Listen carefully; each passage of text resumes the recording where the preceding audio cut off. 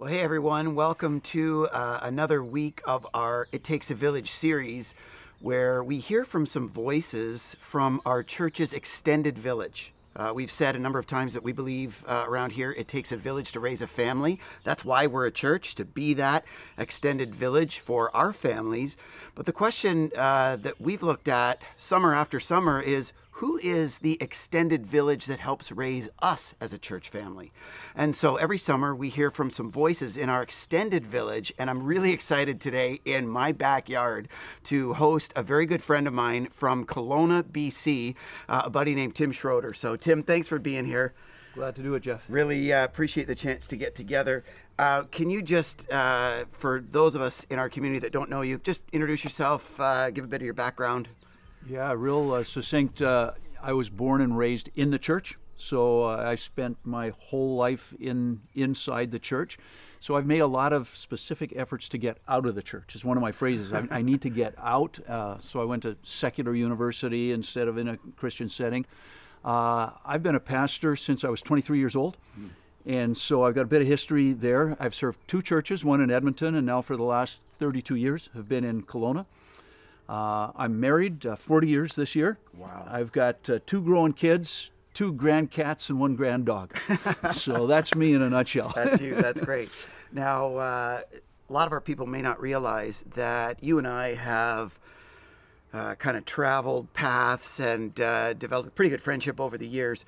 Give us your version of how we've got to know each other and some of the adventures we've been into. Well, we connected, Jeff, out of an interest to be part of relevant churches. And when I use that term relevant, I mean a church that can't be easily dismissed by the community or the world. We make a difference. And so through a Willow Creek connection, because they were helping churches break out and reach others, we started becoming a little part of a network together. And that's just grown as we tried to do something distinctly Canadian. And so I've been from the West, you've been from the East, and that we've been on boards together. We've traveled in Europe talking about best practices. And so together, really, our whole deal for 20 plus years has been, what are the best practices on being churches that the world around us can't easily dismiss? Now, in the last couple of years, you've shifted from the senior pastor role at Trinity Baptist in Kelowna to a teaching pastor role, which I know in conversations we've had in the past has kind of focused your passion for preaching and for the Bible. Can you talk about that a little bit too?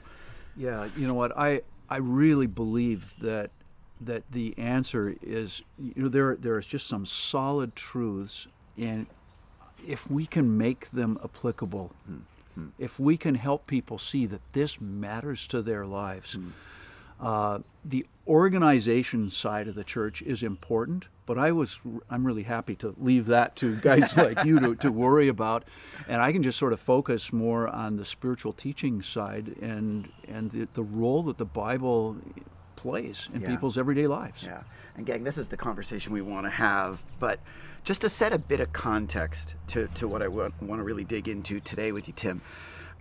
You'd mentioned earlier that you and I kind of connected through an affinity for a certain kind of church that was part of what I think a lot of people in Canada would refer to now as the seeker movement.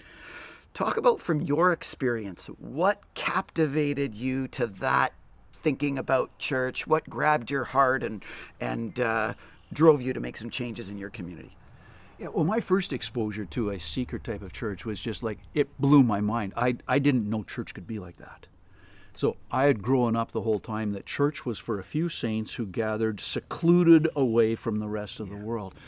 And when I first, became exposed to what we've called this, the seeker movement, it helped me realize that we were acting very much like the people of Israel were acting in the Old Testament, as if, this is our blessing, this is for us, and we were really out of step with God's mission and God's purpose.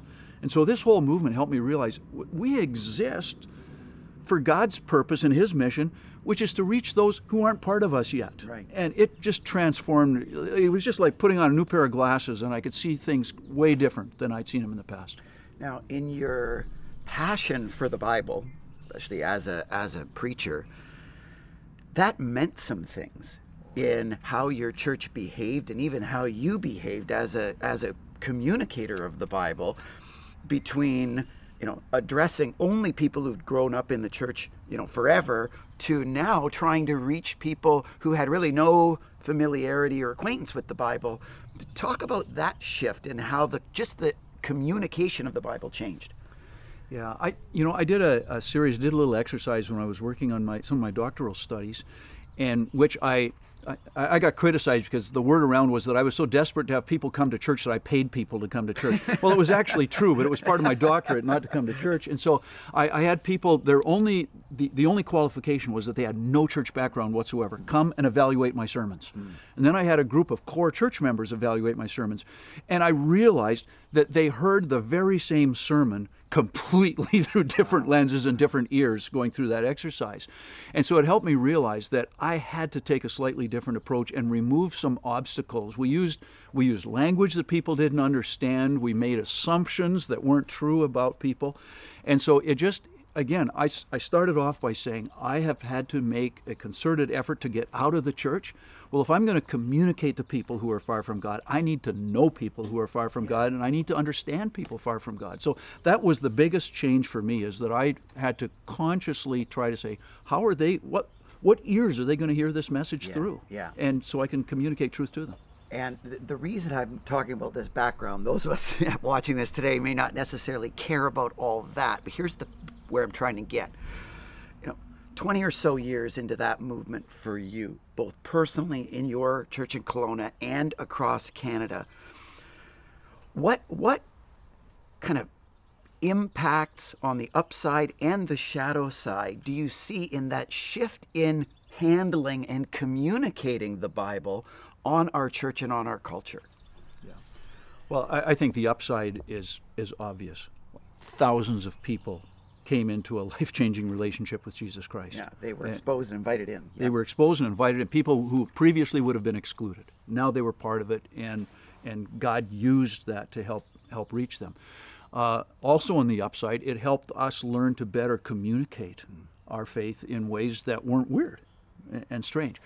On the downside, we became so concerned about offending anybody with the gospel that I'm not sure we always made the distinction between it being okay if they were offended by the truth, instead of just being offended by our weird methods. And so I think we weren't always as straightforward and honest with what the Bible was teaching, under this fear, this ultimate fear. The worst thing we could do would be to offend someone who didn't know God. Well, maybe they needed to be offended sometimes. So that was sort of the downside, and I'm not sure we historically dealt as well with some of those issues as we should have. There also seemed to be a shift, I know in our experience, between sort of starting with what the scriptures teach versus starting with where people are at. That was one of the relevant kind of shifts back in the day.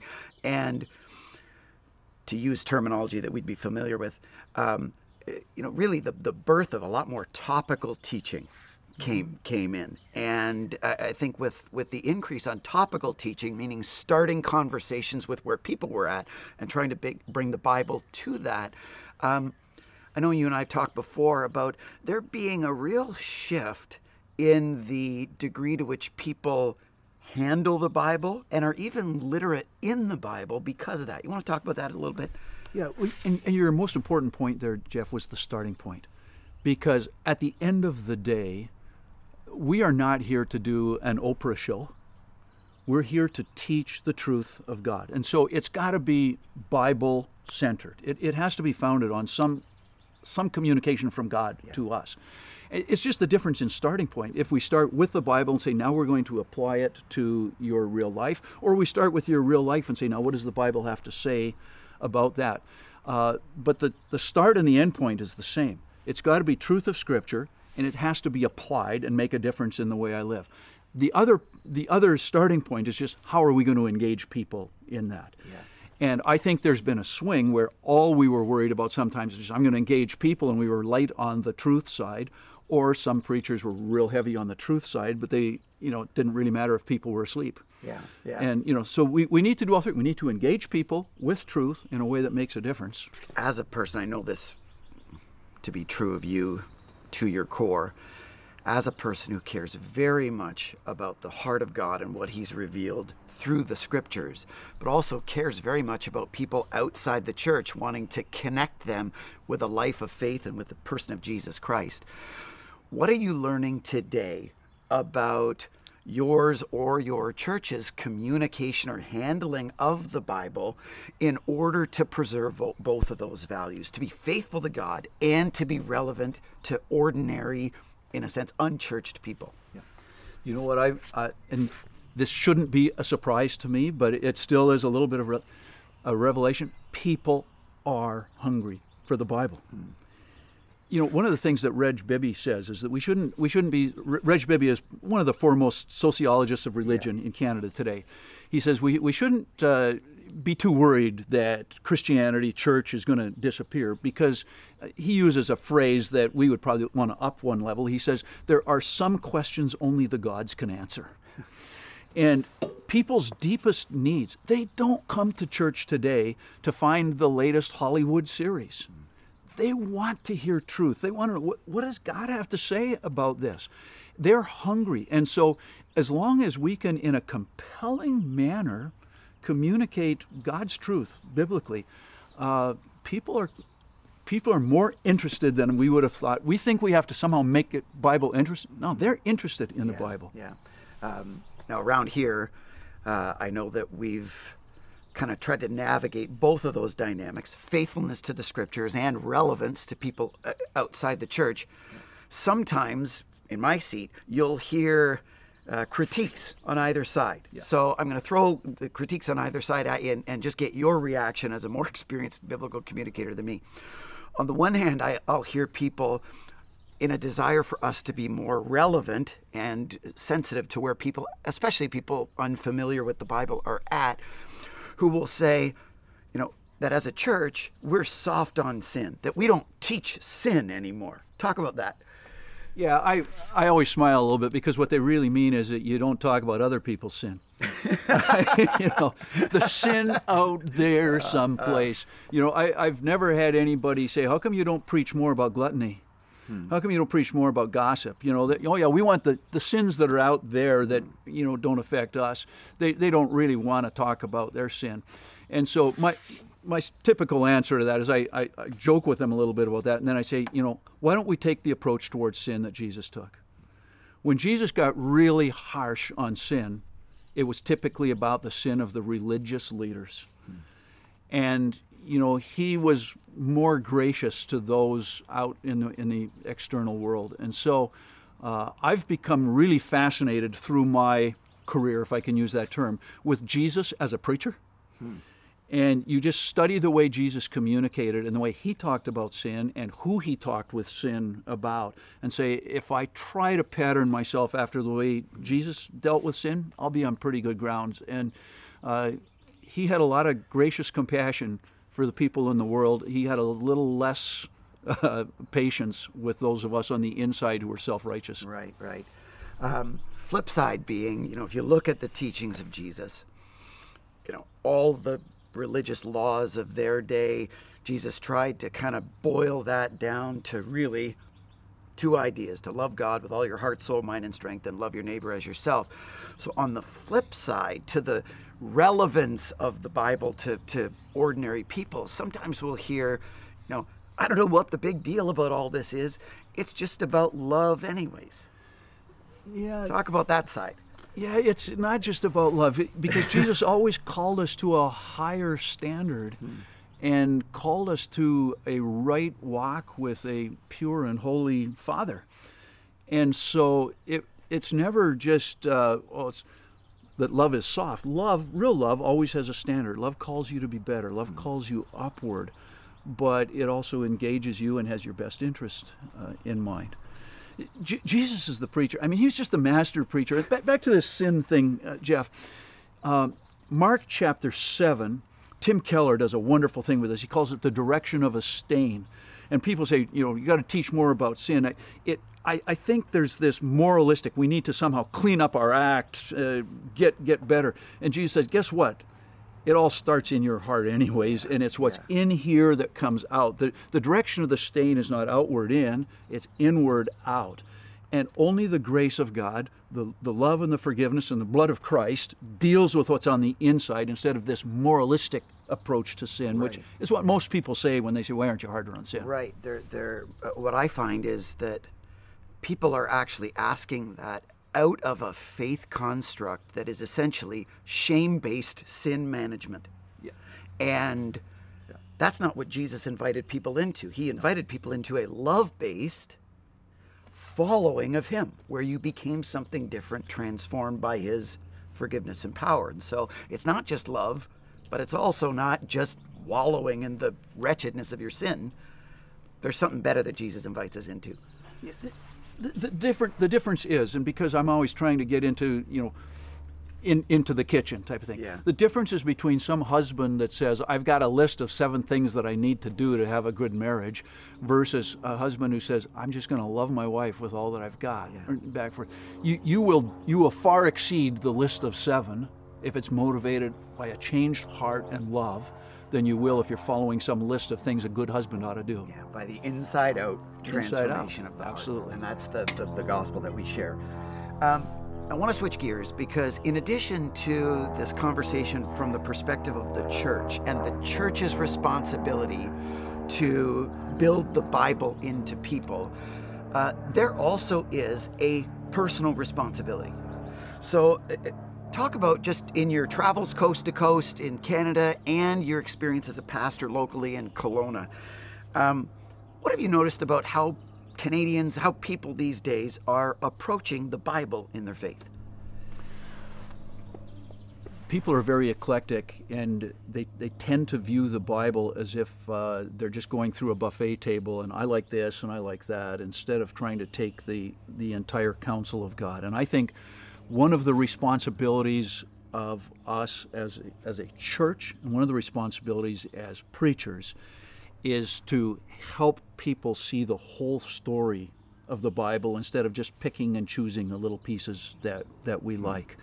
I'll give an example. We did a series, it was one of these purchased stereotype series a year or so ago called The Story, which was an overview. Right. It's just sort of a Bible survey course we did over the course of a year. But what I liked best about it was that it showed some different lenses of looking at the Bible. And one was the upper story, which is just trying to get a picture of what God has always been about from before time and what he'll be about after time stops. And get that. The lower story is history of him interacting with people in real settings. So you've got the upper story, the lower story, and then our story. What might God be up to in my life?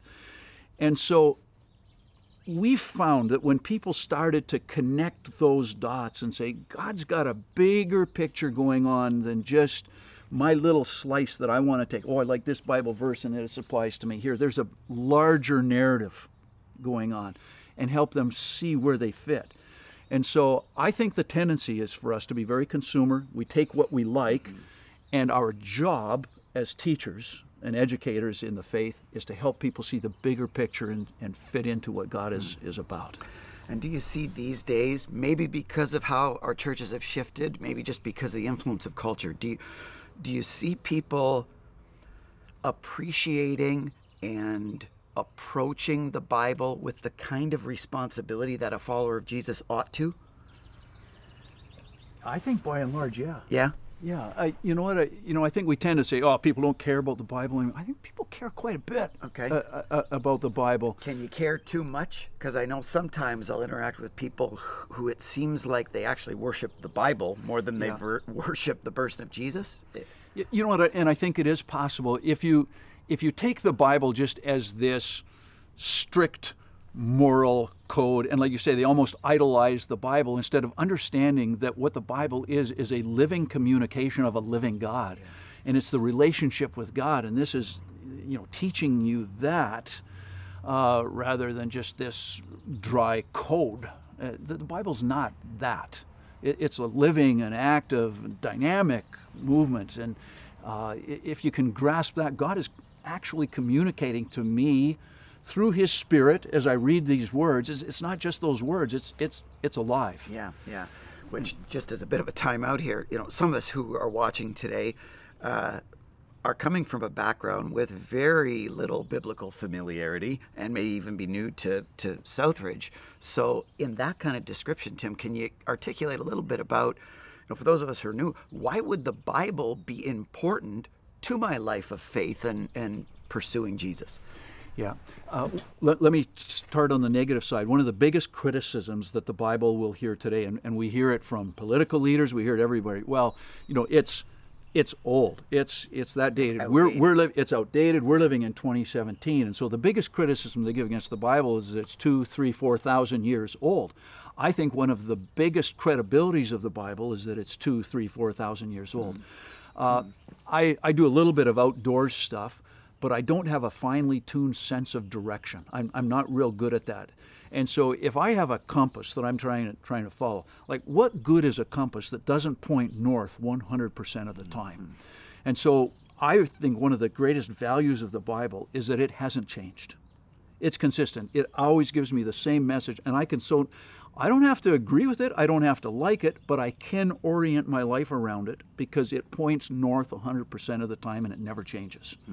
And I think it's one of the greatest things. So people new to Scripture are saying, well, this old book, yeah, that's part of its value. It doesn't change every time somebody takes a vote. Yeah, and can you comment on, for those of us who are newer to faith, as well as for those of us who've followed Jesus for some time, just the importance of becoming more familiar with the Bible, what we would refer to internally as biblical literacy. Why does biblical literacy even matter in the Christian faith? Yeah, I think it's ultimate. I knew I would ramp you up with that question. You were waiting. Years ago, it used to be very common for churches to teach series on false beliefs or on cults or this or that. Well, there is so much out there today, we can't possibly educate anybody on all out around us that is wrong. The greatest ability to live your life is to simply know the truth, know what is right. And now if you know what is right, you will intuitively sense what is wrong. And so if the Bible is one of the primary communications of who God is and what God is like, and we can consistently get to know God through this Bible, we will know what else around us doesn't ring true to what we have learned. And there's no other way to do it. I had a guy come in who was with the commercial crimes unit of the RCMP come into our church and talk about counterfeit money. And he says the best way to recognize counterfeit is to understand and know the real thing. And if you know the real thing, something, you might not know why this is counterfeit, but something will not ring true with when you feel it because it's not the same as this. And so the knowing God through the Bible helps you know reality, helps you know what's true, and the rest of it you'll have your sense will be God designed it that way. In John 1, where it says, in the beginning was the Word, and the Word was God, and the Word was with God, that there is a kind of a synonymous nature between what we have now as the written Word of God and the person of Jesus who came as the living Word of God. And so for newer people to faith, I hope that you can understand that a Bible-believing Christian there's still a Bible-believing biblical literacy component that's important there. Absolutely. Yeah. That segues into a conversation. I'm curious from your perspective to talk a little bit about biblical interpretation, because this 4,000-year-old document written to other people than us, by other people than us, in languages and contexts and literary styles and whatever. I mean, you make a living because of the need for interpretation. But, as ordinary garden variety followers of Jesus, we've got to approach the Bible with some degree of interpretation as well. Do you find that there are more and less right ways to read the Bible? More or less. There are right and wrong ways to read the Bible. Just call it. But there are two extremes here, and one is for teaching pastors like myself to try to so impress people with our knowledge of Greek and Hebrew and this or that the average person is, why do I even bother reading the Bible myself? Yeah. It's pointless for me. That's a huge mistake if we do that. On the other side, to assume that, I don't know, just anything matters and anything goes, I just pick this book up and read it. I mean, the Bible is a message from a real God to real people in a real historical context and real times, trying to communicate a real message. If you don't understand the context and you don't understand the people, you're going to misread the message. And so the Bible does require a little bit of investment to correctly interpret things. I mean, otherwise, there's parts in the Bible, Jeff, we're going to have people plucking out eyes and cutting off arms and kicking people out and all this kind of stuff. If you don't say, well, what does it say and what did it mean and what does it mean today? It merits that. But I think the beauty of the Bible is that it is so simple that a little child can read and can glean something from it. And then some people can study it their whole life long and never exhaust it. It's both. Yeah. And that's the miracle of the Scriptures. That the Bible is accessible to ordinary people and yet was never intended by God to be read like a newspaper. No. Right? It takes some approach and some interpretation. Can you talk about the person who will say, well, I don't bother with interpretation, I just let the Word speak for itself? Yeah, well, that's just naive. You know what? I mean, it really is. You can't. There are huge sections of the Bible. If you're not going to bother with trying to understand it and interpret it, things that Jesus said that just, really they don't make any sense without some interpretation. Yeah. The other side to that is that person doesn't realize everybody interprets the Bible. Right. If they're just going to let the Bible speak, you're reading through it through your. That's a way of interpreting. It's a way of interpreting. Yeah. It's one set of lenses that you're coming at. But man, I mean, you can read stuff of what Paul is saying to young Timothy and the churches. Well, if you don't understand that church and you don't understand who Timothy is, all of a sudden, I'll have people come up to me and they'll say, well, there was a lady who was on your platform who was teaching on your church. And the person coming to me is a lady, but she's wearing gold and she hasn't got her head covered. I said, well, you're just picking and choosing which parts of Scripture you want and not understanding what it's teaching. So interpretation really matters because we all bring our bias to it. Exactly. So, final question along these lines that I'm curious, just in your own experience and how life works in Kelowna. How much diversity of interpretation can your community handle? Because once you're interpreting the Bible, then people can draw different conclusions based on their interpretation. So on the one hand, I'm feeling like there's got to be some room for a diversity of perspective. But on the other hand, the Bible doesn't always just say everything, right? You know what? And this is a great question. If you take a whole spectrum. And so let's take the center. The center would be our absolute essential core beliefs. And there's not many of them, by the way. Yeah. The supremacy of God, that God is God, that Jesus is divine, salvation by grace. We don't earn it through this moral code, and probably the authority of Scriptures in our life. Yeah. You and I agree, if we agree on those four things, I'll have some flexibility on a lot of other stuff. Now take the extreme ends of the spectrum. And out on one end, you'll have, extreme liberal, dear God, if there is a God, save our soul if we have a soul, out here. And on the other hand, you got the snake handlers and the poison drinkers. Well, we're all pretty clear that that's extreme. This is central. Now you've got these gray areas that are close by. Anytime you have sincere, God-fearing, Christ-loving, Bible-believing Christians who have difference of opinions in these gray areas, I think we need to make room for that. And one of my biggest concerns, I did a sermon on this in our church not all that long ago, is, again, I'm coming back with the proliferation of some folks on the internet who exist, they call themselves defenders of truth.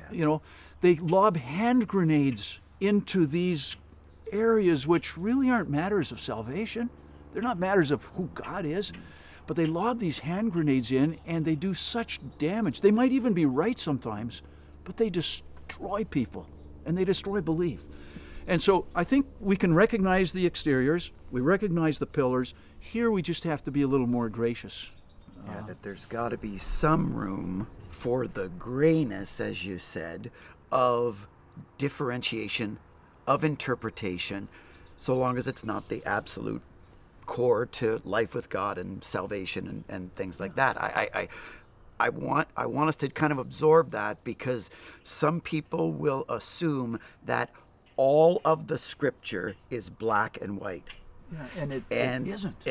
It especially when you get into the obligation of interpretation. It means that there are some things that are difficult to land on one absolute place on. Yeah. And you can see a multiplicity of sides. So that's great. And mature people can accept that others have different interpretations. I hear that as a word from Tim. That's great. Tim, as a coast-to-coast pastor here in Canada, for those of us in the Niagara region, part of Southridge, what is one practical step that you would encourage all of us to take to grow in our biblical literacy? I think one of the keys is for us to learn to accept the responsibility to be self-feeders. Our role in the church, our role as pastors, is a role as a coach. And a coach is simply to help a person reach their own potential, and to be prepared to nourish ourselves and nourish our own souls. Just like we have learned, we have to take care of our own health and wellness and everything. There are those out there to help us, but we're responsible. We need to have a way and a plan and a commitment to nourish our own souls. And so that's what I would say to anyone in your congregation and my congregation. I'm here to help. I'll try to throw light, I'll try to motivate, I'll try to encourage and inspire, but be a self-feeder. And when you open up that Bible for yourself, God speaks to you through it. There's no greater feeling in the world. Yeah, adopt the Home Depot approach. You can do it, and we're here to help. Tim, you've been familiar with our journey, and from a distance at times, you've kind of paid attention to our community at Southridge. If you had one sort of encouragement or challenge or plea, if you just wanted to be in preacher mode for a moment, look into the camera and just give our people and our community as a whole an encouragement. Well, I want to say to you, I started off by saying Jeff and I wanted to be part of churches that were not easily dismissed by the world around us.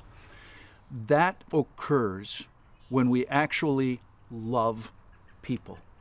And what you've done at Southridge and your multi-sites with anchor causes has helped make the church undismissible by the community around you.